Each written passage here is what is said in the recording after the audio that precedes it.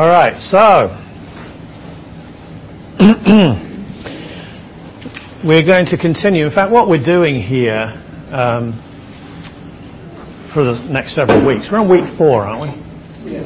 4? Yeah. So what we're going to be doing is we'll continue to look in the prophets, and I'm going to go, at least in the major prophets, kind of through them, picking out different passages and examining them, trying to, again, put together this big picture, okay? So, we're trying to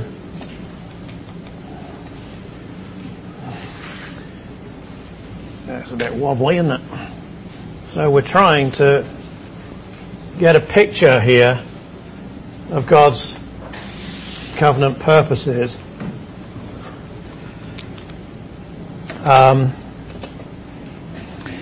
And God's not an abstract artist. Okay? God's not Kandinsky, and he's not Mondrian, and he's certainly not Picasso. Okay? God is realistic. He's more like the Dutch masters, okay, if you know about them. Okay? Actually paints real life, paints things as they are. So it's all right. I'm not going to throw up a Dutch master here for you. I might well put some abstract art up in here. But whatever goes within the picture of the Old Testament, as made out particularly by the covenants and those things that touch upon them, is going to be cohesive. It's going to be variegated, and yet it's going to also coalesce. It's going to come together as well. It's not always going to be understandable from our vantage point. Just as there are many things that are not understandable from our vantage point. We know, for example, that we have eternal life. Do you understand it? Yeah, but that's not, But eternal life's not going, doddering around for the rest of the rest of the earth's days, is it? Just being miserable. Eternal life is enjoying the life of God, enjoying the fellowship and the purposes of God, the character of God to the fullest, because we are made anew. No longer are we bothered by the entrapments of sin, or the limitations of sin, or the corruptions and distortions of sin. And therefore, with our eyes newly opened and with our senses now in touch with the world the way that they should be, don't worry, I'm not a tree hugger, but all of these false teachings, they have something about them, by the way, okay? They're just heretical, but they actually do have some connection with truth. All of these things, you see, are part and parcel of eternal life, as well as endurance. But we know about these things, but do we know about them? We don't experience them, do we? We can't talk about them other than in the fact that we are going one day to enter into them. But there are so many things that are just going to blow our minds when we really do enter into them. Okay? In a small way, we might say that you can see a picture of the Grand Canyon, but until you actually peer over the edge of the Grand Canyon, you haven't really experienced it. Do you see? And that's the case also with the situation of the portrait that's going to be painted, or picture, landscape, whatever, by God in the Old Testament. The things that we're going to be looking at. Please don't expect to see one of these there, okay? That's supposed to be a church, all right? Don't expect to see one of those or anything like that in the Old Testament. if you have that expectation, you're not reading the Old Testament for what it is. You're reading the Old Testament with New Testament glasses on. If you're reading the Old Testament with New Testament glasses on, one thing you're not doing is you're not reading the Old Testament the way the first Christians read it. And you're not reading the Old Testament the way Old Testament saints read it. Moreover, there's more than one interpretation of the New Testament. And maybe your interpretation of the New Testament is incorrect. And if your interpretation of the New Testament is incorrect, then your interpretation of the Old Testament is going to be incorrect if you're reading the Old Testament through the New Testament. Do you see? So it's a self-fulfilling prophecy of hermeneutical confusion. So the church is not going to be there. We are talking, or God is talking, more importantly, about Israel. And that's who the prophets are. They're all members of the nation of Israel, and they're all talking to Israel. Now they talk about the nations, and they talk about other things, but they are talking to Israel. That's very important. Once we get into the New Testament and we see how the New Testament uses the Old Testament, that's the time to introduce the church. Okay? Do you understand that? Do you understand that patience is needed? And if we're going to have a portrait of the Old Testament, then it's got to be a portrait that's given to us by the Old Testament. Let's just let the Old Testament speak. It was the scriptures of the early church. When Jesus said, "You search the scriptures, for in them you think you have eternal life, and they are they that testify of me," in John 5, he wasn't talking about the New Testament.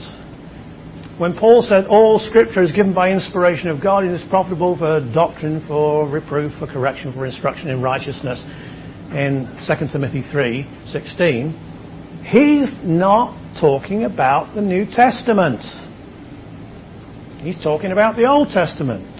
When he says to Timothy in 1 Timothy chapter 3, "You have from a child known the Holy Scriptures, which are able to make you wise unto salvation." He's not talking about the New Testament. He's talking about the Old Testament. You say, well, does that mean that the New Testament superfluous? Certainly not. But what it does mean is that the Old Testament has its own integrity. It does mean that the Old Testament has its own voice. And it does mean that we should listen to the voice of the Old Testament without intruding the New Testament into it. All right? It's like my preamble speech, but I feel that I need to give it every now and again. What we'll do is that we'll start off with Isaiah 11, because I asked you to read that last time.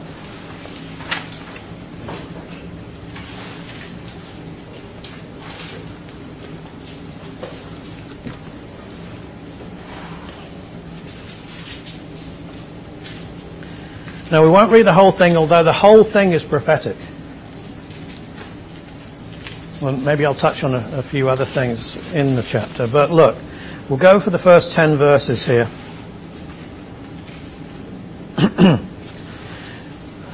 "There shall come forth a rod from the stem of Jesse." Now, rod and stem, obviously that's figurative language. Okay? But it's not spiritualized language. It refers to a literal thing. Okay? Rod and stem, it has to do with from the lineage of Jesse, the house of Jesse. And a branch, not a literal one. But this is a very important figure of speech that we'll come back to. A branch shall grow out of his roots. We understand that Jesse is not a tree. We understand how figures of speech are employed then, right here. The Spirit of the Lord shall rest upon him. The Spirit of wisdom and understanding, the Spirit of counsel and might, the Spirit of knowledge and of the fear of the Lord. His delight is in the fear of the Lord.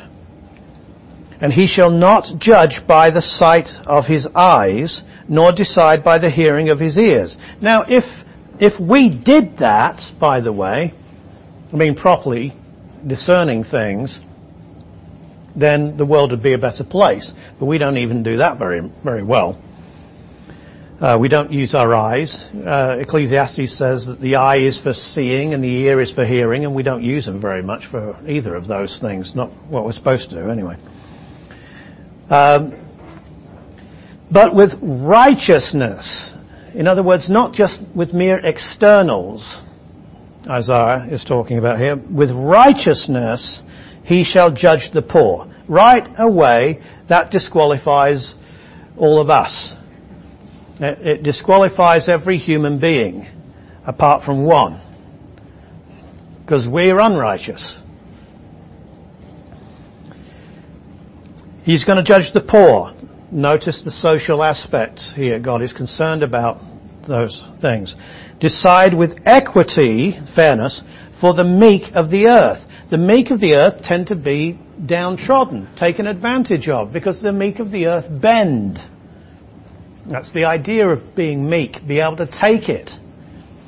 And so people dish it out and the meek take it. So Jesus was meek, and so he took it. Moses was meek, so he took it. Do you see? So he's going to make sure that people that take it, because they know that God is watching, that they are given justice, that they are rewarded. He shall strike the earth with the rod of his mouth. This has to do with him being a man of justice, dealing out justice with the pronouncements of his lips. With the breath of his lips he shall slay the wicked. Righteousness shall be the belt of his loins, and faithfulness the belt of his waist. So if you've done martial arts, they're always talking about the ki. The central area of power for the human body and so on. And that's the idea here. It's the central portion of him is going to be power and righteousness and equity and faithfulness.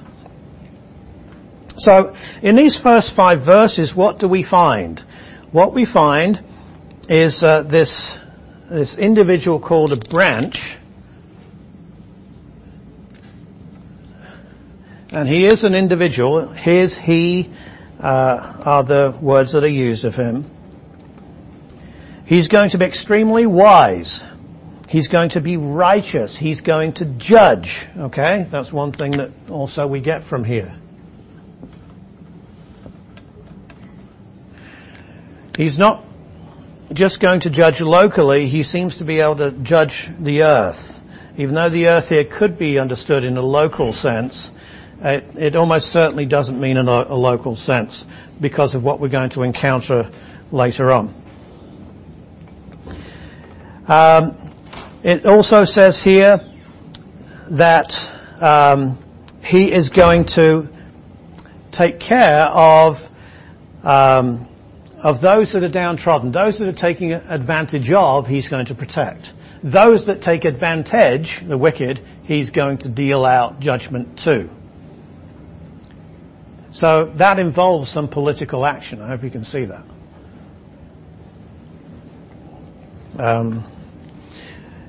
So even though at this point he's not called a king, he seems to have that idea. Of course, we can infer that this is a king. Why can we infer it? The ruling reign? No. We already know it's Jesus. No. Well, we do, but no, I'm talking about why can we infer that it's a king? He's a king from Isaiah 11. Similarity between the judges and the lineage? No, but that's good. I like asking these questions, not because I'm mean, Okay? No, you're not mean. But well, I am mean. Oh, But yeah, that's right. so it's not just because I'm mean. Oh, It's because I want you to pay attention to what it's saying. Okay? And what it's saying is that this person comes from the root of Jesse. And who was Jesse? David. The father of David. And who was David? The king of Israel. Okay? Do you see? So that's what you're supposed to... Because anyone who read that in the Old Testament times, or New Testament times, would know exactly that that was a kingly line. Do you see? And I'm not trying to be mean by asking these questions of you and then saying no to all of your answers. Because I want you to get to be thinking, but my purpose is for you to be reading and interpreting. Okay? I don't want it that you're just listening to me and I'm spoon feeding you, if you don't mind me using that condescending metaphor. But that you're actually in the process of gaining this knowledge yourself from Scripture, okay? So, we'll put up king here too. And a king was to judge. Now, clearly, verse 6 follows from verse 5. There's no interruption or anything like that. So, let's have a look what this next section says. The wolf also shall dwell with the lamb. The leopard shall lie down with the young goat. The calf and the young lion and the fatling together, and the little child shall lead them. So here you have meat-eating animals that we know.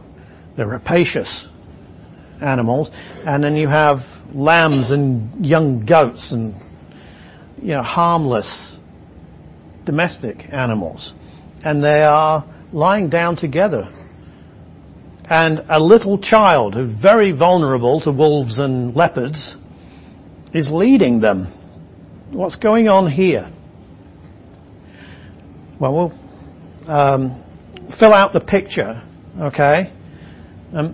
I'll read down a little bit and maybe you can throw some ideas out of the scene that's being created by the prophet. The cow and the bear shall graze. Their young ones shall lie down together. And the lion shall eat straw like the ox. That's why they can lie down together. So, although it doesn't always happen in this world, you can find fields where, domesticated animals, or at least, maybe in the Africa and South America and so on, you can find plant-eating omnivores. I think most omnivores are plant-eating, if I remember that. Thank you. Yeah, no, herbivores. That's it, herbivores. I knew that there was a word that I wasn't thinking. Thank you. Herbivores, right. So we have herbivores, and they tend to kind of be okay together. They lie down together and they go to the water hole, different places, but they're together and nobody's bothered about each other, are they? Do you see? A group of hyenas come along and, everybody's running for it. So, what we have here then is a complete change in the order of nature, at least the animal kingdom. So much so that the lion is now eating straw. You say, I don't believe that. The reproductive system of the big cat is not designed for straw eating and grass eating and so on. I'm not sure about that, actually. It may well be. You'd be surprised. I mean, some meat-eating animals do eat plants. Just not mainly, but they do eat plants. But whether that's the case or not, this is what the Bible says. So you've got to deal with it because it's what it says. The nursing child, this is a little toddler, can't even walk maybe, shall play by the cobra's hole. So a parent's going to put the child down, maybe not walking or, falling over after a few steps, near the hole of a cobra. But it's not going to be a big deal. The weaned child should put his hand in the viper's den. Because what's down here? They shall not hurt nor destroy in all my holy mountain. 4, reason. The earth shall be full of the knowledge of the Lord as the waters cover the sea. All right. A bit more, but what's the scene here? Give me some more information to fill out this picture. Verses 6 through, 9? Seems to me similar to creation. Very good. Very good. Zeke gets 2 points. All right. So, creation, we can call it regained.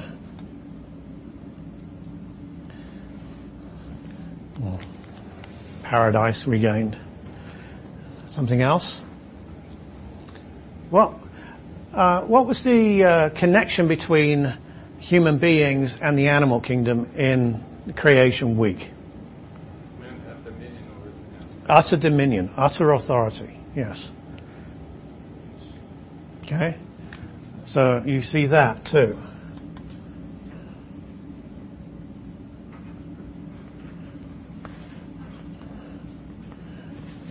I'm not politically correct, by the way. I use this for humankind. But humankind doesn't fit there, and I don't like the word.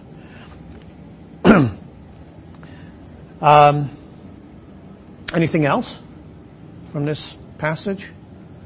What kind of words does the scene conjure up in your imagination? Okay. Tempted to give 2 points there to Paul, because he's uttered 2 words that are very important in the prophets. Because I'm mean, I'm not going to give him 2 points. But I'm only auditing. Come on, something else. The absence of danger. Very good. Well, he's got peace and safety, but I really like absence of danger. I like that. It's not just that there is safety in this scene, but there's also the idea that there is no danger. So that's good. Well, you mentioned earlier the nature of a big difference. There's a big difference in the natural world. Not difference, I'll say change.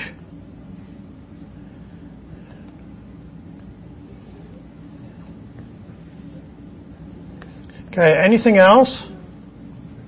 Anything else? The curse is gone. No, has it? Looks like. That's good. I like what you're saying there, Robert, but you're wrong. Okay. I see men have... There's a reason for it. Sorry, go on. Men seem to have more wisdom and knowledge of the Lord. There's a knowledge of God. Okay. No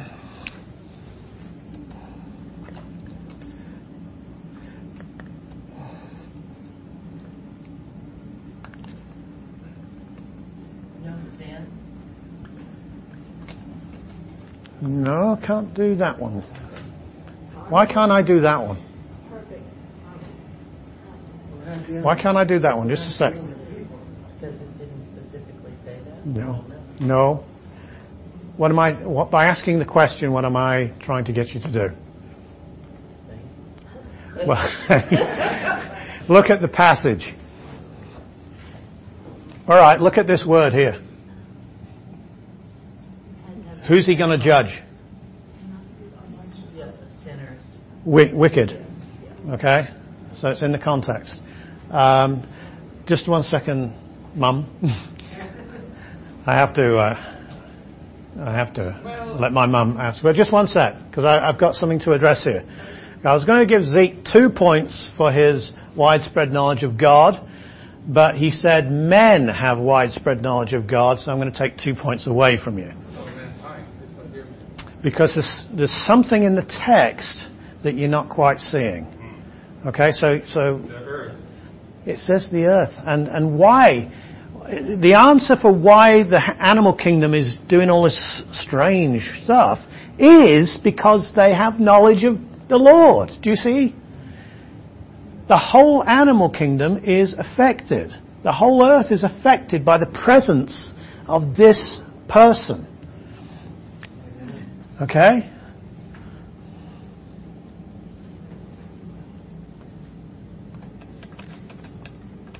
Okay. Do I get my 2 points? Okay, Mum. Well, you beat me to it because I was going to say that the references were all about the animal kingdom. Yes. Right. The only humans that were referred to are infants and toddlers. Yes. Not adults. Right. Remember that the first few verses are referring to humans, judging the wicked and the meek. But yes, you're quite right. Good. So I'm going to take your 2 points and I'm going to give them to my mum. All right. Okay. All is fair and love. Isn't it? It's just, yeah.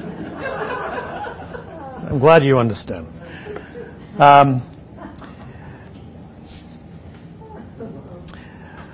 Look at this passage, verse 9. They shall not hurt nor destroy in all my holy mountain. Is this just talking about one place then? One mountain? No, because it's the idea here is that it's starting at the mountain. But notice how Isaiah radiates this out. He says, "For the earth shall be full of the knowledge of the Lord, as the waters cover the sea." Do you see the language that he's using? So there is going to be, as it were, displacement of this peace around the globe that is brought about by the person's presence and his rule. And although some of the language might appear to be somewhat strange to us, it's language that would be understood in that culture, and would be understood in that culture even today. In that day there shall be a root of Jesse. There we are. We're coming back to where we were in verse 1. Who shall stand as a banner to the people? Do some of you have a different translation than banner? Signal. Okay, so what's he doing then? What's he doing? He's a banner or he's a signal. What were banners for? What are banners for? Yeah, for what? They call attention to what's written on the banner, don't they? Okay, so people this person will be a banner. People will notice him. People will turn to him. And it says the Gentiles shall seek him. So it's not just Israel. It's not just local. The Gentiles shall seek him. And his resting place shall be glorious. So what we have here is a picture of, let's get this in there. We've had peace.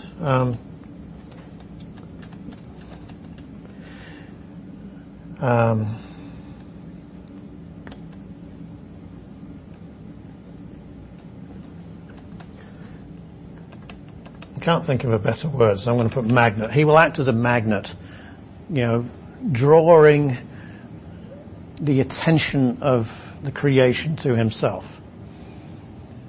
And the Gentiles will seek him, of course.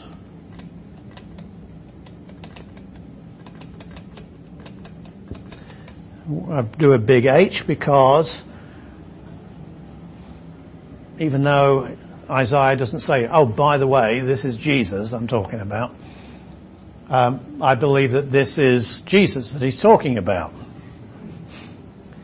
There's certainly a person. Let's just stay there. Let's be content not to put the word Jesus on him yet.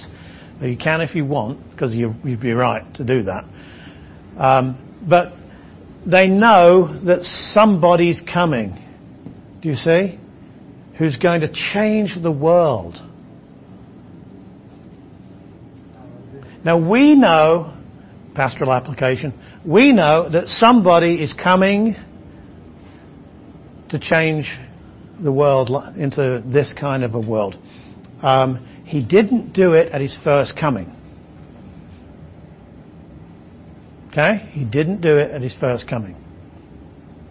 In Psalm 22, using again figures of speech, you had the figures of speech of animals who were kind of characters in the crowd who were baying for this person's blood as he was being killed. Psalm 22, yes? That crucifixion psalm.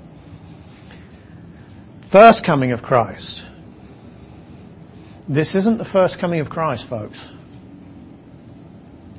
Very detailed, lots of stuff in it, lots of expectation in it, but wasn't fulfilled at the first coming. Unless you want to spiritualize it all. If you want to spiritualize it, then he's judging now. He's reigning now. He's a king now on his throne in heaven. David never reigned from heaven.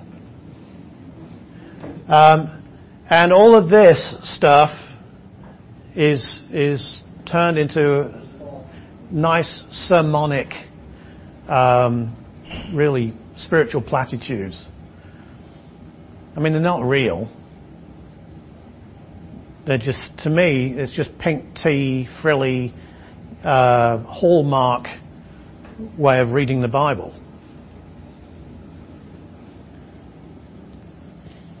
If you read it like this, it's substantial. And it gives hope. Doesn't it?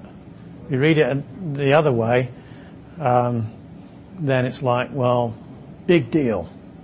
Maybe something I'm not doing right here because I'm not feeling it. You know? There's a good reason you're not feeling it. Because Jesus himself said, in this world you will have tribulation. Be of good cheer, I have overcome the world. This is in the context of him going away. So, if you want to read a little bit more on this, you'll see that particular places, Assyria, Egypt, Pathros, Cush, Elam, Shinar, Hamath, and the islands of the sea, in verse 11, are mentioned, and there is a remnant that's mentioned there in verse 11. Okay? The remnant is not all of Israel. It's just some of Israel. He says he will assemble the outcasts of Israel, but it says also he will set up a banner for the nations. So what we get here is that we get Israel and the nations. And please don't ignore that. Okay? God's going to go to Israel, but he's not contradicted by the fact that he's also going to go to the nations. He has a plan for Israel and he has a plan for the nations. John. You skipped over the front of verse 11. Yes. That the Lord shall set his hand again the second time to recover the remnant. Yes. Is that referring to the second coming, or what's that referring to? Yes, I believe that's referring to the second coming, yes. Because in this, the remnant in this context has got to do with Israel, for example. The northern tribes have already been gone. Southern tribes haven't in Isaiah's time, but there is already prophecies about the fact that God's going to judge, that there will be a time in the future when God will reclaim a people to himself, and this is why Deuteronomy 30, for example, is a very important text there because they would be harking back to that text. Those kinds of passages. Okay.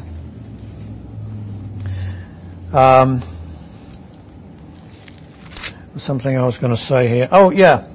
Notice it says the four corners of the earth there in verse 12. Notice it says Judah, but it also says Ephraim. Ephraim's kind of a collective name there that's used for the northern tribes. He talks about, the Philistines and Moab and Edom and Ammon and all of these peoples that have disappeared into the books of history. So how on earth can this be second coming? Because these peoples are all forgotten. And my answer is, I'm not really sure. I don't know. I mean, it's quite easy because the descendants of these people are still alive and these lands still exist. Edom, for example, Moab, that's modern day southern Syria and Jordan.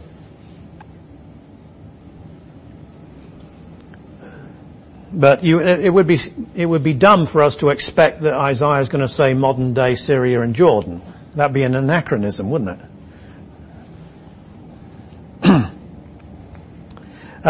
Notice here in verse 15 and 16. Look at this. The Lord will utterly destroy. This is the second time language, by the way, John.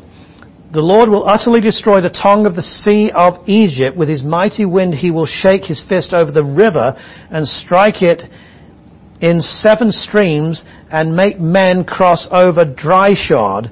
There will be a highway for the remnant of his people. So here it seems that the second time refers to another Exodus. Do you see? Who will be left from Assyria as it was for Israel in the day that he came up from the land of Egypt. So God's going to lead Israel on another kind of an Exodus, although it's going to be different. He's going to strike it in 7 bits. Okay. So, have you written this stuff down? Okay, good. Go to a few chapters before this. Go to chapter 9.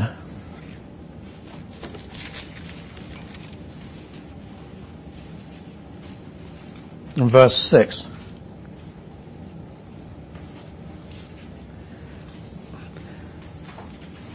For unto us a child is born, unto us a son is given, and the government will be upon his shoulder. And his name will be called Wonderful Counselor, Mighty God, Everlasting Father, Prince of Peace. Of the increase of his government and peace there will be no end. Upon the throne of David and over his kingdom, to order it and establish it with judgment and justice. From that time forward, even forever, the zeal of the Lord of hosts will perform this. You would know that passage. Can you see 2 comings in that passage? The 2 comings of Christ? You can see the first coming, can't you? Handel's taught us all about that. Yes? Unto us a child is born, unto us a son is given, yes? That's certainly, the child is the baby Jesus. So that's his first coming. But where's the emphasis? What we call the second coming is the main emphasis. Rule, government, peace. This stuff is what gets the emphasis. Now, did Isaiah and Isaiah's readers understand that there was going to be a whacking great separation between the first part of verse 6 and the second part of verse 6? No, they didn't. They were fused together. They were fused together. Please note that. They were one as it were, one work. One work.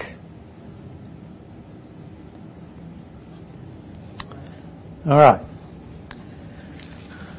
Let's move to, let's go to 42. I don't know. There's all kinds, chapter 32, there's all kinds of chapters I could go to here. Let's look quickly at 32. Isaiah 32. Behold, a king will reign in righteousness, and princes will rule with justice. Yes, there will be princes. You say, who are the princes? I have no idea. Maybe the 12 apostles. I don't know.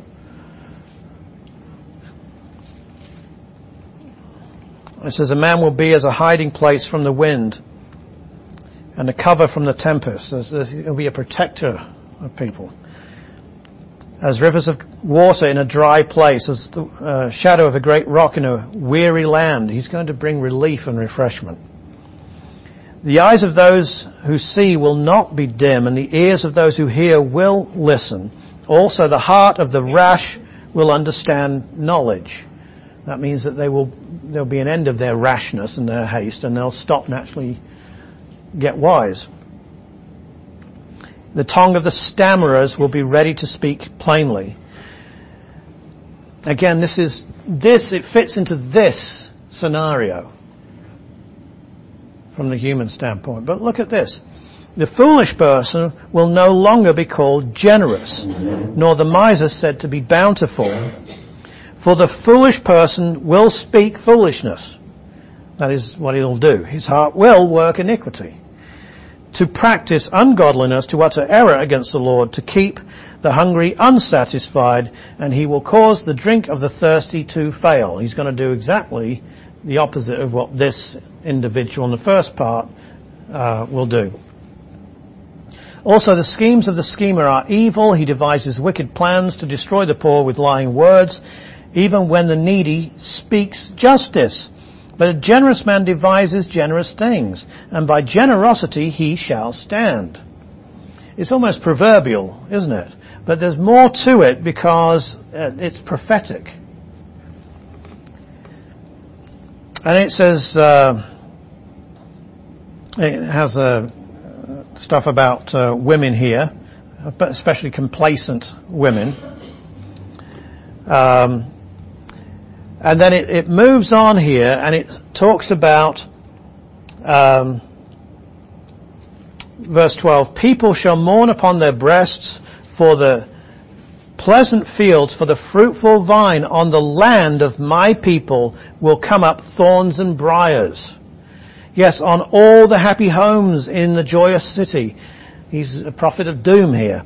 Because the palaces will be forsaken, the bustling city will be deserted, the forts and the towers will become lairs forever, a joy of wild donkeys, a pasture for flocks, until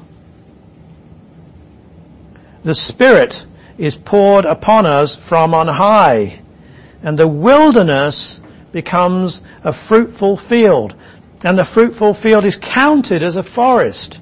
Then justice will dwell in the wilderness, and righteousness remain in the fruitful field. The work of righteousness, I love this text, the work of righteousness will be peace, and the effect of righteousness, quietness and assurance forever. So righteousness is what we don't have. When righteousness is introduced, it has these knock-on effects. Do you see? So this is prophetic. There's going to be judgment. You see this in the prophets over and over. I'll be calling your attention to it ad nauseum. There's going to be judgment, but there's going to be a time when everything's going to be made right. Sometimes in the prophets you have the prophecy of everything being made right, and then, but don't get, too complacent because here comes the bad stuff. Sometimes it's switched around in the prophets, but it's there. It's very often brought together in tandem. Now, let's have a look here. Notice the Spirit in verse 15. The connection with the Spirit and righteousness. The Spirit brings righteousness. Okay. One more text and then I'll ask a few questions. Do we need to add to this picture? I think we probably do, don't we? So you don't want to throw a few more things up here? Perhaps the Spirit?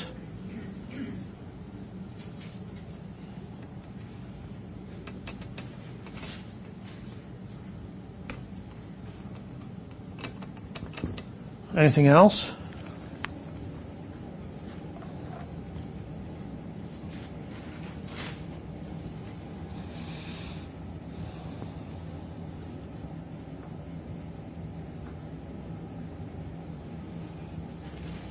I see fruitfulness. Where? Verses 15, 16. Very good.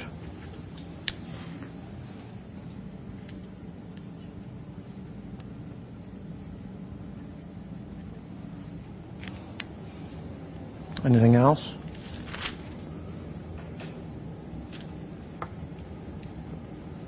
That's good. Okay. Let's go to Isaiah 62.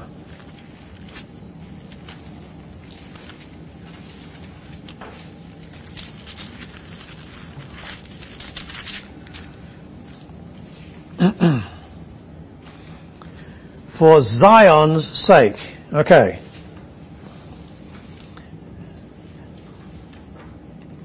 What's Zion? It's all right. No. It's all right. You just need to read. I just stopped short. This is, yes, poetic parallelism here. For Zion's sake I will not hold my peace. For Jerusalem's sake I will not rest until her righteousness goes forth as brightness.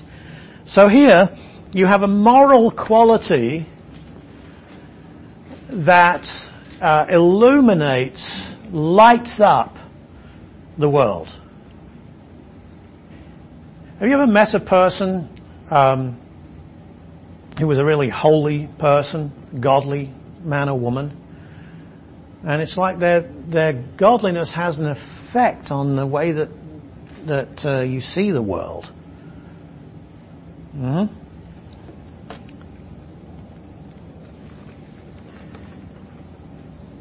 Her salvation as a lamp that burns. Salvation. Okay. Let's put that up there.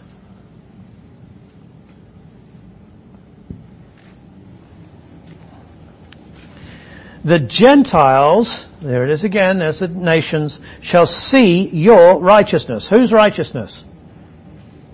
Lord? No. Read it. Yours. Yeah, very good, Robert. Okay. And all kings your glory, you shall be called by a new name, which the mouth of the Lord will name. You shall also be a crown of glory in the hand of the Lord, and a royal diadem in the hand of your God. You shall no longer be termed forsaken, nor shall your land, notice, your land, any more be termed desolate. But, and these are the new names, you shall be called Hephzibah, okay, which has to do with delight, and your land Beulah, which means marriage. For the Lord delights in you, and your land shall be married. Okay, so you're reading Isaiah here, you're listening to him preach this stuff, and he talks about your land being married. What is coming into your head? What land is he talking about? Well, who's he talking to? Who? Yeah, the land of Israel, because he's talking to Jerusalem. Yeah. So the land is married to God. And it's because it's them, obviously, the idea is that the nation is married to God. And it talks about God rejoicing over you, and we see that in several places in the prophetic scriptures. Okay, so when there's a renaming in the Bible, when God renames somebody, that's because there's something important going on. So when he renamed Abraham and Sarah, that was because of their covenant name, okay? Because of the fact that the covenant had been enacted, and so they needed a new name. When Jacob wrestled with the angel, he was renamed Israel. Okay? Peter was renamed by the Lord Jesus. His name was Simon. Shifting sands into rock, a more solid object. So the renaming of things marks something important. And Jerusalem is going to be renamed. Now, there are several texts that we'll see as we go through here where Jerusalem, particularly Jerusalem, is going to be renamed. So you think, well, what name's it going to have? Because it's going to be called Jerusalem, but then it's going to be called Hephzibah, and it's going to be called Jehovah Shekenu and other names. So which one's it going to be called? Well, it's just like Jesus, he'd be called Emmanuel. He's not actually called Emmanuel, but he is Emmanuel. And so that's the idea of naming, do you see? You use these words because he is God with us. And when you say that he is God with us, then he is Emmanuel. Do you see? That's how the names work in the Old Testament. They signify something.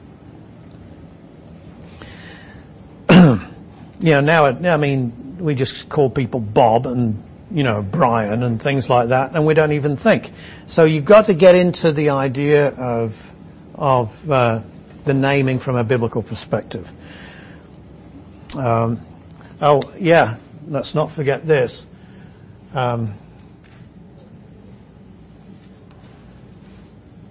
Marriage of Israel's land to God. Okay, now we've done this, and this is just a few passages. Let's see if we can't identify some covenantal aspects of some of this stuff. So, when it has to do with the whole of creation, is there a covenant that deals with the whole of creation, the animal kingdom, the land, and so on? The Noahic covenant, okay? Now I do this, okay? I do NC. Now, New Covenant, by the way, is also NC, so I put New C. We haven't got into the New Covenant an awful lot yet, okay? And I want to say something about that later. The dominion of man. That's not really a Noahic covenant thing, because that goes back to Creation Week itself. So if I put CW, that means Creation Week, the original creation idea. Peace and safety and absence of danger. Can't identify that yet. You will be able to, but you can't fit a covenant with it quite yet. Change in the order of nature, you can say Noahic covenant, because that has to do with all of nature. Widespread knowledge of God among all creation. Not sure right now. The individual will act as a magnet. Now this individual is this guy, okay, who is also this guy and this guy. So which covenant is this? Yes, thank you. DC. Gentiles will seek him. This is a tricky one. It's actually who said that? It actually is the new. But what does the kind of a dumb question? What does the new covenant replace? Nope, doesn't replace the Abrahamic. Nope. New covenant replaces what? The Mosaic. The Mosaic covenant. The Mosaic is the only temporary covenant, okay? But in the Mosaic, well, it's not part of the Mosaic covenant, but it's in the preamble in Exodus 19 that Israel were to be a kingdom of priests and a light to the nations. They never were. A light to the nations? Well, when there's a light, the nations look at it. Do you see? And are drawn to it. Do you see that? But they never fulfilled that. Does that mean God scrapped it? His plan for Israel was just, well, they're not up to the task, so we'll just put that one on the back burner. We'll just throw that one in file 13. No. God knows what He's doing. He knows what He's doing. This is a creation project. But because He's dealing with sinful human beings can't bring about His purposes, ever. Israel couldn't in the Old Testament. We can't in the New Testament. The church even can't do it. How do we know that? If we've been a Christian long enough, you're well aware of that. We're always messing stuff up. Okay? None of us are as interested in truth as we ought to be. None of us are interested in obeying God the way we ought to be. We're all petty and we're all, materialistic and we're all looking at things we shouldn't be looking at as far as the allurements of the world and, our own comforts and stuff. We're not interested in holiness or the things that we ought to be interested in, are we? No, we're not. No. I mean, we're not. Not really. Not many of us. And that includes me, by the way. So we're not up to the job either. Of course, we're Gentiles ourselves. But this doesn't mean that this plan that God has is a reject. Righteousness and the Holy Spirit. Well, we'll have to come back to that. What about fruitfulness, the productivity of nature? Which one's that? That's the creation or... The productivity, the fruitfulness of nature. What could that be? At least it takes into itself, it's some of the same stuff here, isn't it? The animal kingdom and so on. Yeah, the order of nature. So this at least takes into itself the Noahic covenant. Because it's the world. Salvation. And the marriage of Israel's land. What's that? When we're dealing with Israel, the land of Israel, the people of Israel, what covenant are we dealing with usually? Abrahamic. Okay. So, notice that in these passages, all these covenants are mixed together. Do they contradict each other? No, they don't at all. So can you see that the covenants, what they're doing is that they have, how can I describe them? Thread? The what? Thread? No. The covenants are, think of them as individual artists who have got their own bit to paint in the picture. So the Noahic covenant paints a bit of a picture, and of course the first thing the Mosaic covenant is going to do is give you the platform or the frame for the picture to be drawn. Okay, the uniformity of nature is guaranteed by the Noahic covenant. The fact that there's going to be no flood coming, upon the earth guarantees that the seasons will be the way that they are. Okay, so there's your platform for the stage of history. So we think of the Noahic covenant as the frame, in a sense. But because it's made with the whole of nature, there are elements of it that are drawn into these other prophetic words.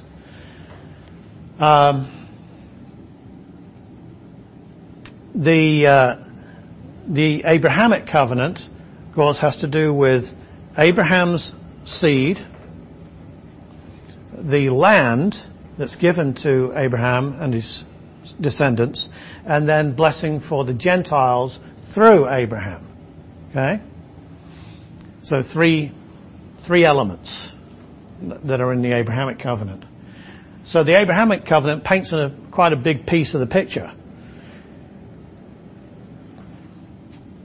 The Davidic covenant, kingship, priestly covenant,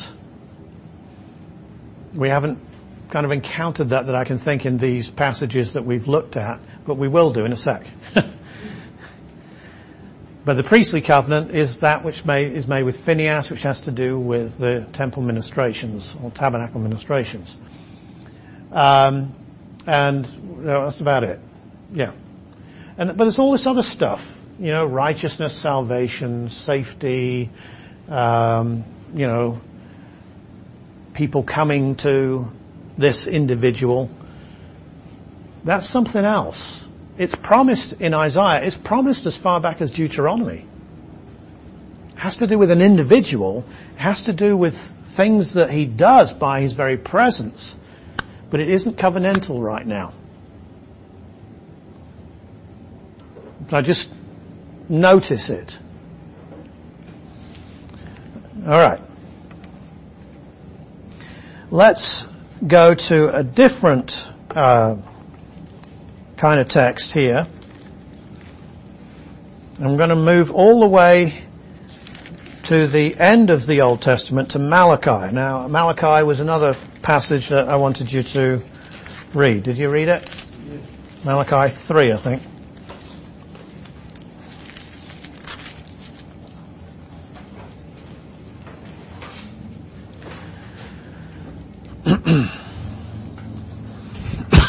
Excuse me. Behold, I send my messenger, and he will prepare the way before me. The Lord, whom you seek, will suddenly come to his temple, even the messenger of the covenant in whom you delight. Behold, he is coming, says the Lord of hosts. The first part of that is quoted in the Gospels concerning John the Baptist. It's mixed with Isaiah 40 verse 3. Okay? So it has to do with John the Baptist. So John the Baptist prepared the way for who? Jesus. We know that, okay? We can kind of put that bit of information in. We're not twisting anything, spiritualizing anything, reading the New Testament into the Old. We just know that piece of information, okay?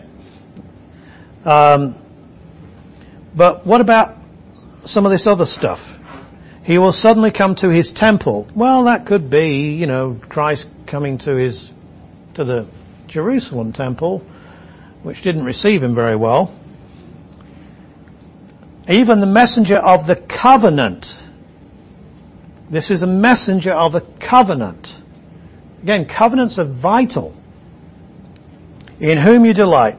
Behold, he is coming, says the Lord of hosts. But who can endure the day of his coming? Well, a lot of people could. In fact, some people had no trouble at all enduring the day of his coming, apart from the fact they wanted to kill him. I mean, they couldn't endure him being around, but they went on with their tasks, they went on with their jobs, nothing was greatly affected, and they thought they'd done him to death. Who can stand when he appears? Well, plenty of people could when he first came. But is that really what's going on here? Let's see. For he is like a refiner's fire, like a launderer's soap. He will sit as a refiner and a purifier of silver. He will purify the sons of Levi and purge them as gold and silver, that they may offer to the Lord an offering in righteousness. There's that word again. All right. Well, did Jesus do any of that? Did he purify the sons of Levi? No. I think not.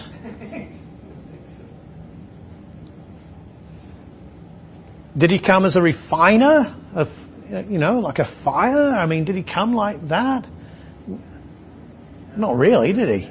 He was Jesus meek and mild. what's going on here? This person is going to affect the sons of Levi. He's coming to the temple to affect the sons of Levi. That means that there's got to be a temple there when the sons of Levi are purged. And righteousness it comes in. Can you see, it's a leading question, I understand this is a leading question, but can you see two comings here? And are they not fused together? This is how the prophets present this individual. They don't give you a time gap. They present it as one work. We'll see this again and again. But in this passage, and we'll come back to it at another time. But in this passage, what I think we have in verse 2 particularly, and I think that him coming to the temple is also second coming because of the sons of Levi in verse 3. What we have here is a reference to the first coming and the second coming as we know it from our vantage point. From Malachi's vantage point, it's one coming. Okay? You okay with that? From Malachi's vantage point, for all the people reading Malachi and knowing the rest of the prophets knew, there's one coming. He's going to come and he's going to set up all this.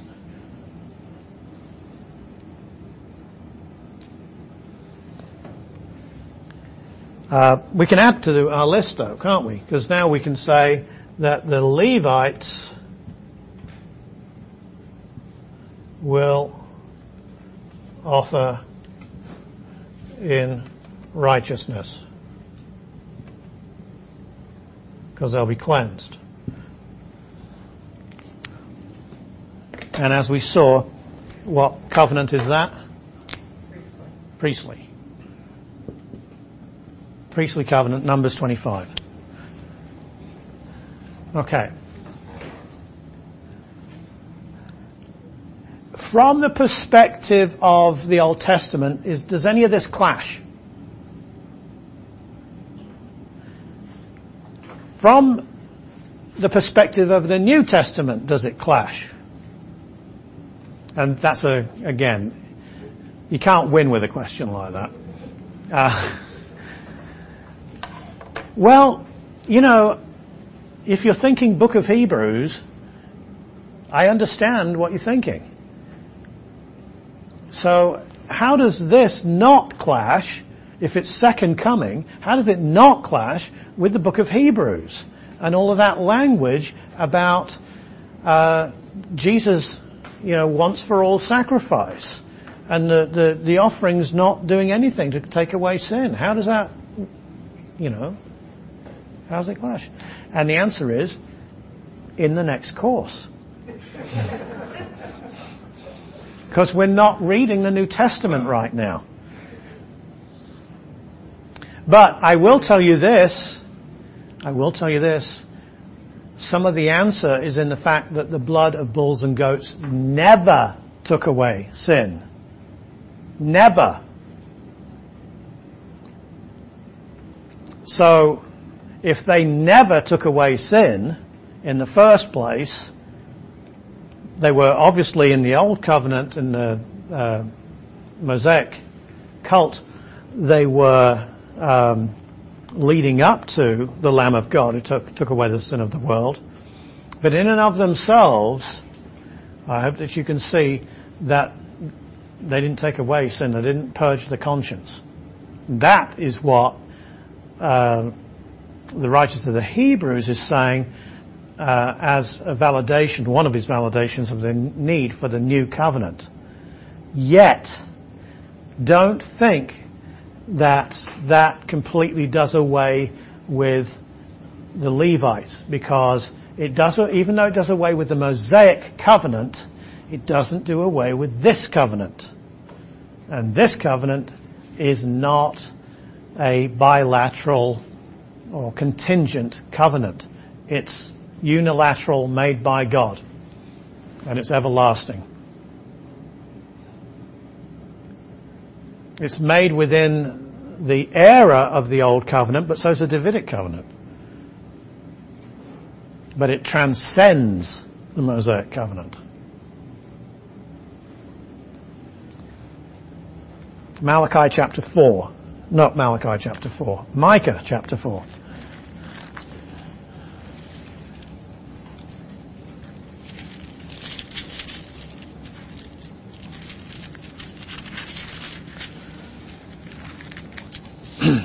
And this was another place that I asked you to read.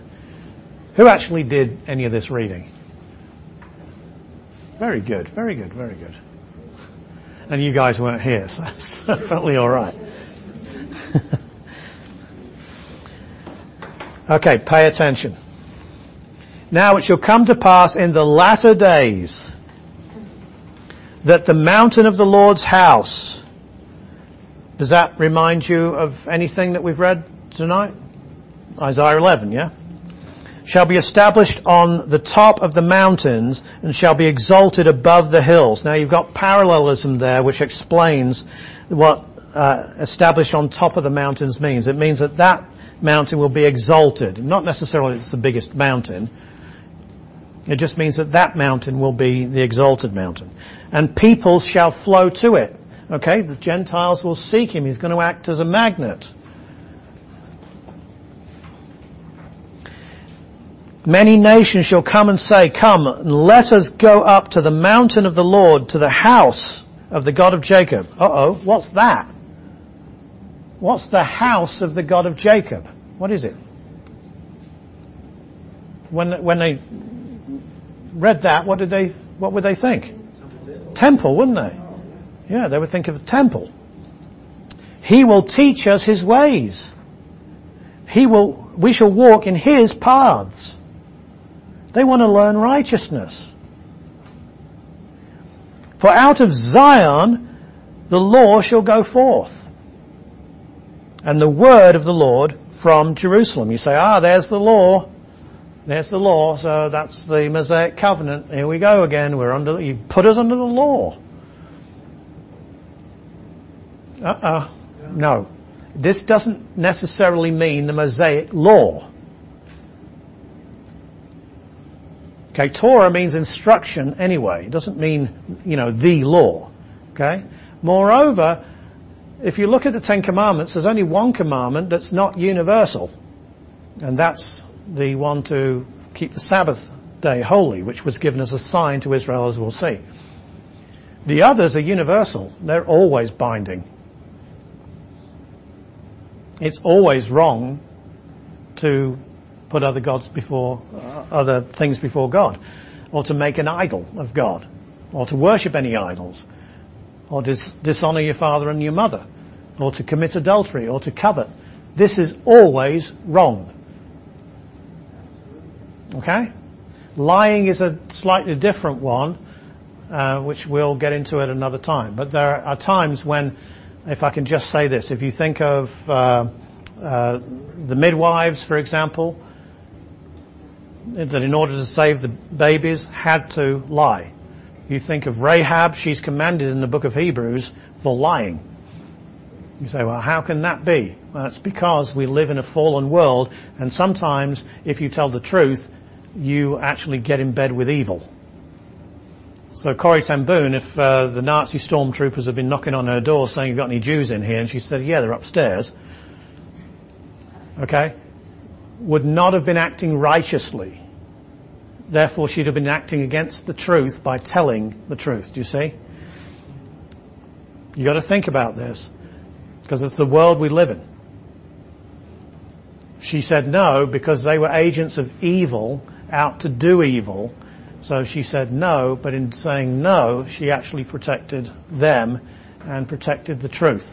Because truth is not just truth-telling. Truth is righteousness. Do you see? It's rectitude. And we do not live in a perfect world. Anyway, I say that, that you have to take my ethics course if you want to go into that more. But We've dealt with that some ourselves. But it is important. It's important that you understand that. But as far as, I mean, unless a Nazi stormtrooper or someone else, or ISIS guard or something, is knocking on your door, it's always absolutely universally wrong to lie. Do you see? For the most part.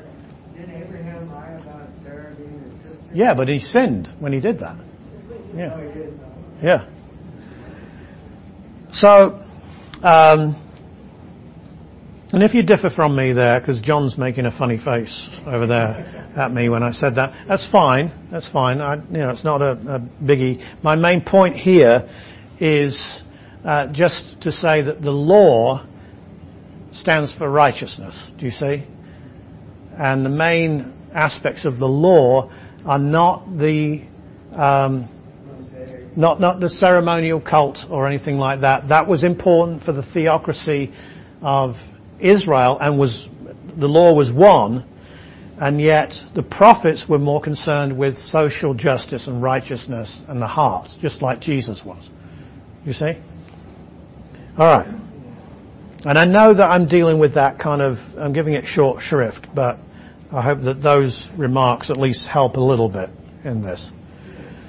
Okay, so we'll continue here. So the law shall go forth, and the word of the Lord from Jerusalem.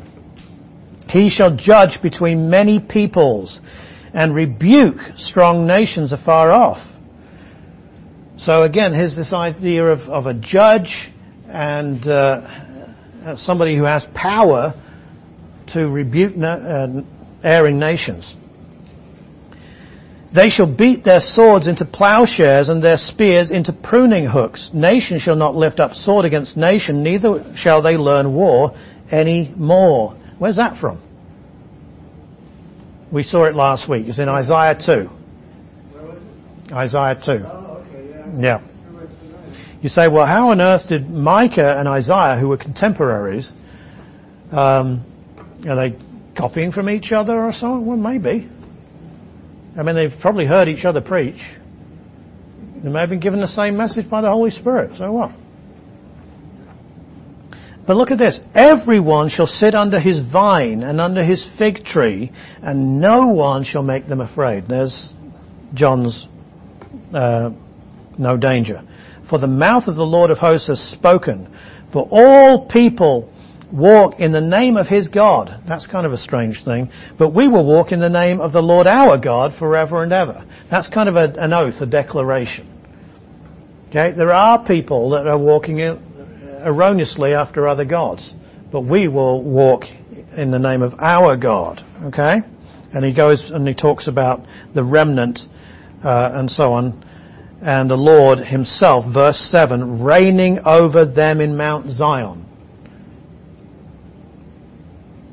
Okay? How do we deal with verse 5? People walking each in the name of his God. Well, what's he doing? He's judging these nations. So some of them are walking in the name of their God. They're committing idolatry. They're wicked. But you have here in verse 7 the king reigning, but who is he? What's his identity now? He's actually God. He's the Lord. He's Yahweh. When you see capital L, capital O, capital R, capital D, that's the Hebrew term. That's the tetragrammaton. Okay, that's the word for God, Yahweh, his personal name. By the way, tetragrammaton is tetra for grammatos, writing. Okay, 4 letters. That's all that means. But it's kind of a $100 word that you can just throw out there and impress people with. The Father. Father. Right about the Father. No. Well, Yahweh in this context is the Father, but Yahweh can refer sometimes, and does refer in the Old Testament sometimes, to the second person. And some Psalms, for example. But anyway, So,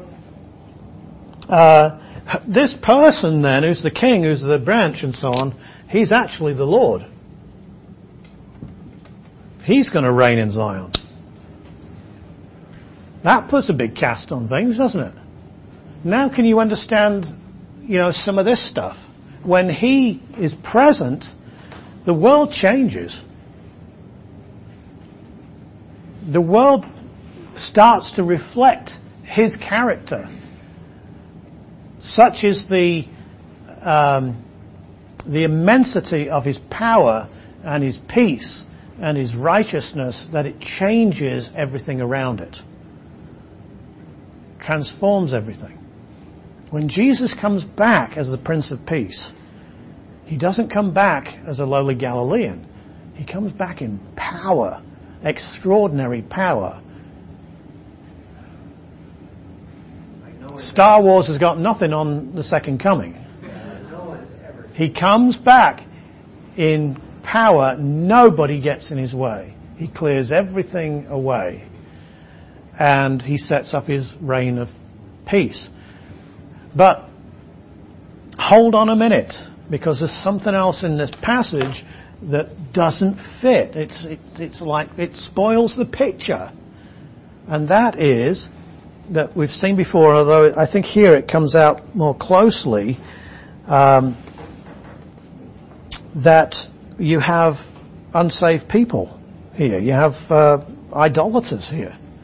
You have wicked people here. Well, hold on. How does that fit into this dominion?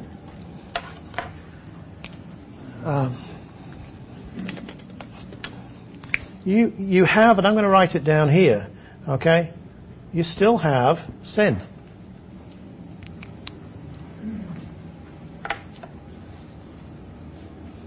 This isn't heaven.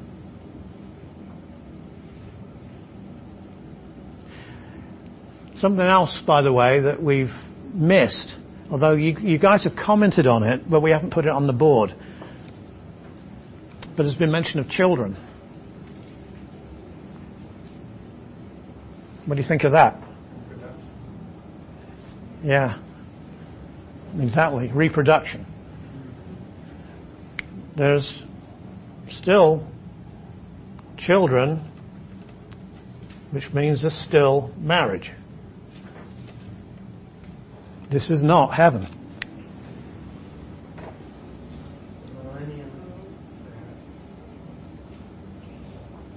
Right now we're not calling it anything, because that's New Testament.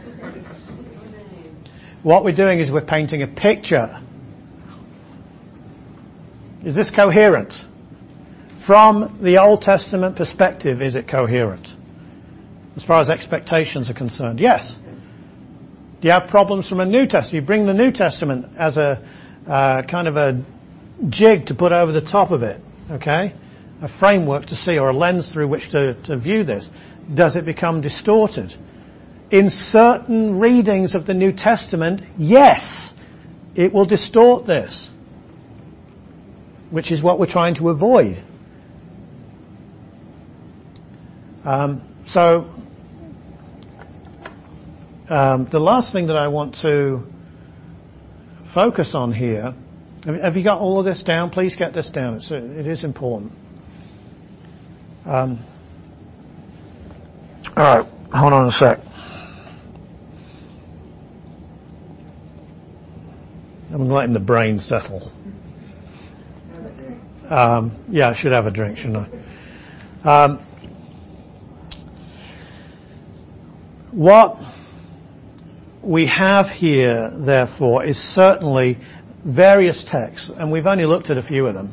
We'll look at a lot more that paint this picture. And I'm going to wipe this board clean for next week, and we're going to put more information up. A lot of it's going to look like this.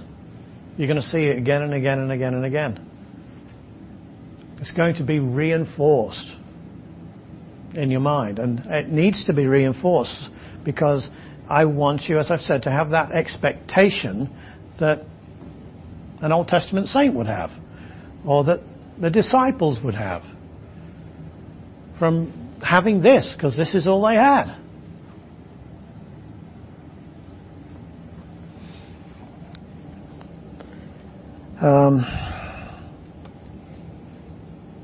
Okay, what was I going to say? You ever get like that? This dazzling thought comes into your head. It's like one of those firecrackers that just peters out after a couple of seconds and it's gone. That's what's just happened to me. So rather than have a pained look on my face while I try and rummage in my psyche here, we'll finish off by looking at one of my favourite passages in Zephaniah. 2 points for finding out where Zephaniah is.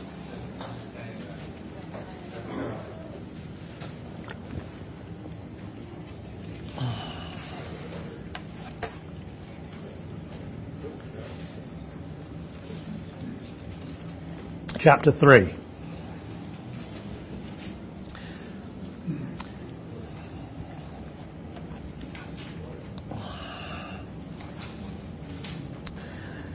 Now, before we go through the passage, let's just call attention to verse 17 and get it out of the way.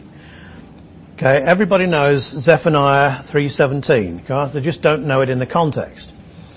The Lord your God, in your midst, the mighty one will save. He will rejoice over you with gladness. He will quiet you with his love. He will rejoice over you with singing. And Christians say, yeah, that's written to me. So I've heard many Christians apply that to themselves.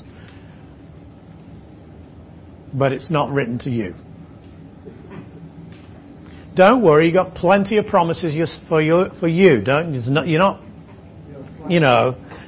not going to go wanting with anything. But let's read it in its context. And we'll start, because there is a break here in the chapter. We could read the whole chapter, but we'll start from verse 8. Therefore wait for me, says the Lord, until the day I rise up for plunder. My determination is to gather the nations to my assembly of kingdoms, to pour on them my indignation, all my fierce anger. All the earth shall be devoured with the fire of my jealousy. Bad news. When's that happened?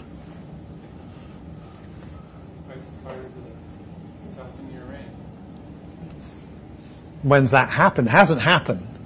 Okay. Well, it fits in with what we might know about the second coming. But for then I will restore to the peoples, to the nations here, a pure language or one tongue. What have you got there in your translations? In 9? Verse 9, yeah. Then will I purify the lips of the peoples, that Okay. all of them may call on What version have you got? New International. Yeah, I thought that was a New International. New International, you've got to be careful in New International. It does paraphrase sometimes. Yeah, my pastor don't like it. Yeah, that's okay. I don't either, but that's the personal opinion. You're perfectly welcome to it. Any of you got anything else here? What you said, I said change the speech. You've got changed the speech? What version have you got? New American Standard? Oh, I'm sorry. That's What do I have this time? New English. Hey, New English, okay? Well, the New English has ESV. okay, the ESV does paraphrase as well. Yeah, it does paraphrase occasionally. The NASB, what have you got?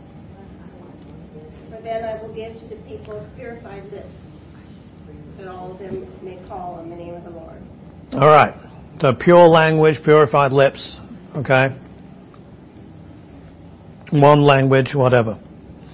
Notice, though, that what's happening in verse 9 is in concord with a change of heart, with people seeking the Lord, with when it talks about purified lips, remember that Jesus said in Mark 9 or 7, one of those two. He says, out of the heart, okay, comes forth, evil thoughts, blasphemies, adulteries, blasphemies, evil thoughts. It comes out of the mouth, out of the heart, out of the mouth.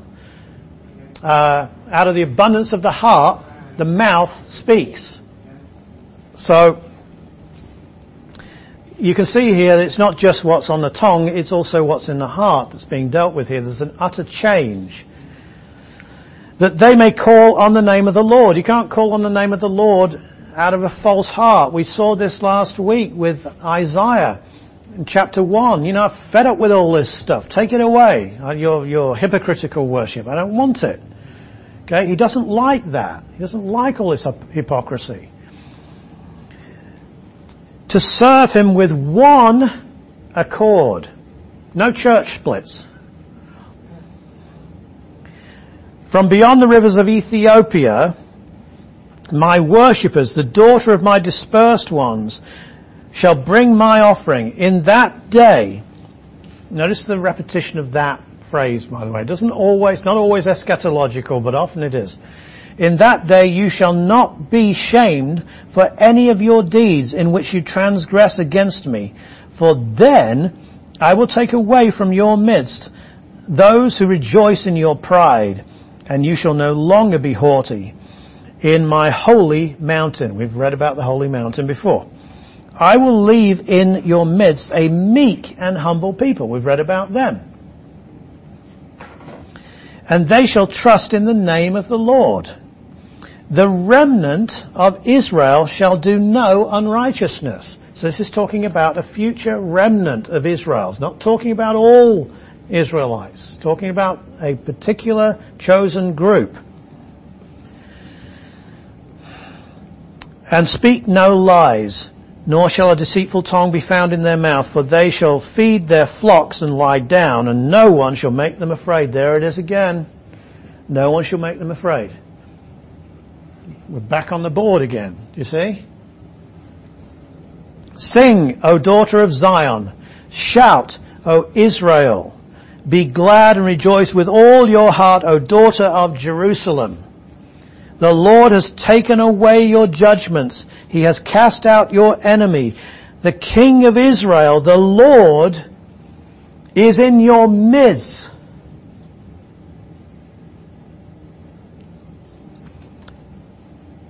Write that down, mark it up, do something with it.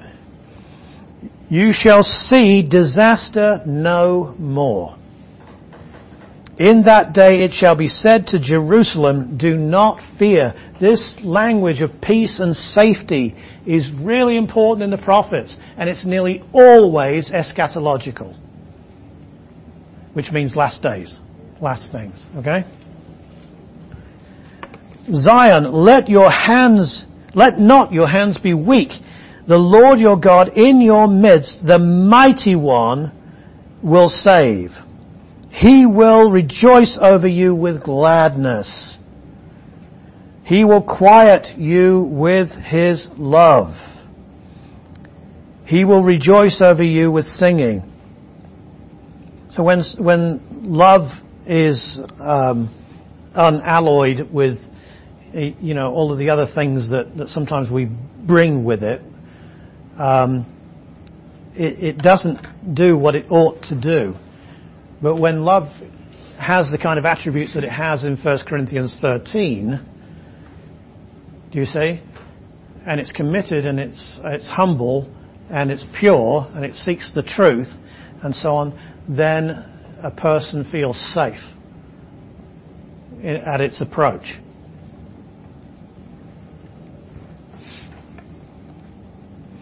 I will gather those who sorrow over the appointed assembly, who are among you, to whom its reproach is a burden. The reproach is a burden.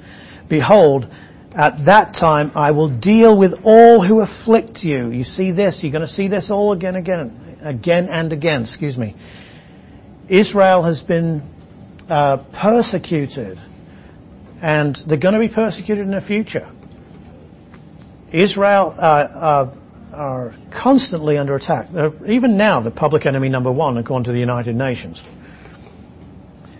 and Hollywood.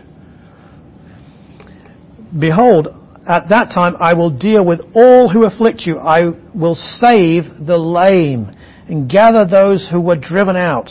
I will appoint them for praise and fame in every land where they were put to shame. At that time I will bring you back. Who's he talking to? Israel, Zion, yeah, good. Even at the time I gather you, for I will give you fame and praise. Well, fame and praise among who? Among all the peoples of the earth. It's in the next verse. Or the next passage. Sorry? Fame and praise for what? Making it? Just because he values them. Remember that we've already seen that Israel is a peculiar treasure to God. When I return your captives before your eyes, says the Lord, Israel will be on top. Israel's never been on top. Okay, but Israel will be on top here. The singing, I will sing over you, I'll rejoice over you. That's the language of marriage. Okay? When I married Gina, I didn't sing to her. Okay? Not the thing to do. Because I don't. Eh? You sang to her before you got married. Well, only joking. I've not got much of a voice. I would dance with her, but she doesn't dance anyway. But it's the kind of the language of marriage. Okay? He said, you can't have everything. No. So, is there anything that we need to put on this board then to kind of fill it out before we wipe it all off? And I think we need to now put here Israel on top. Yeah, the enemy's trying to beat them down and destroy them all this time. And one of these days, be on top.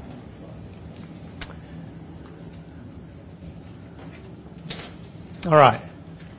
So we've got a picture here. Last comment. I promise you. Last thing I'm going to say. We've got a picture here, and this is all great stuff. And then you've got this 3-letter word down here that ruins it all. Well, it doesn't ruin it all, though, because of this guy.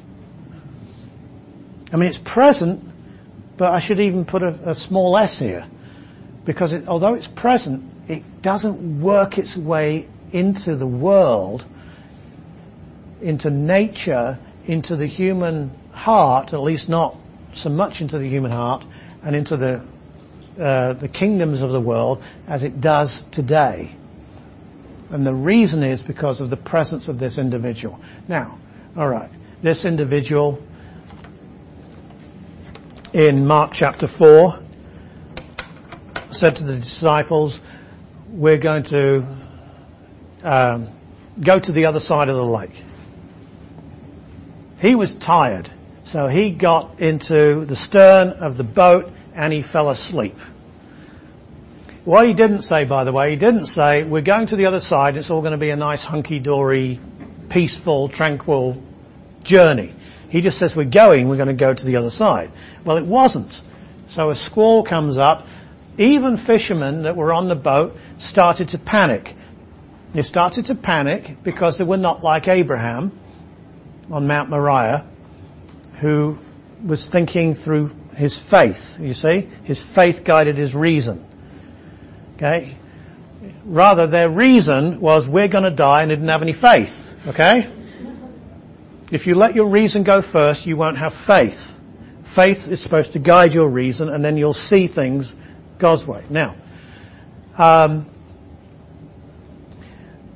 so they wake him up. Don't you care that we're perishing?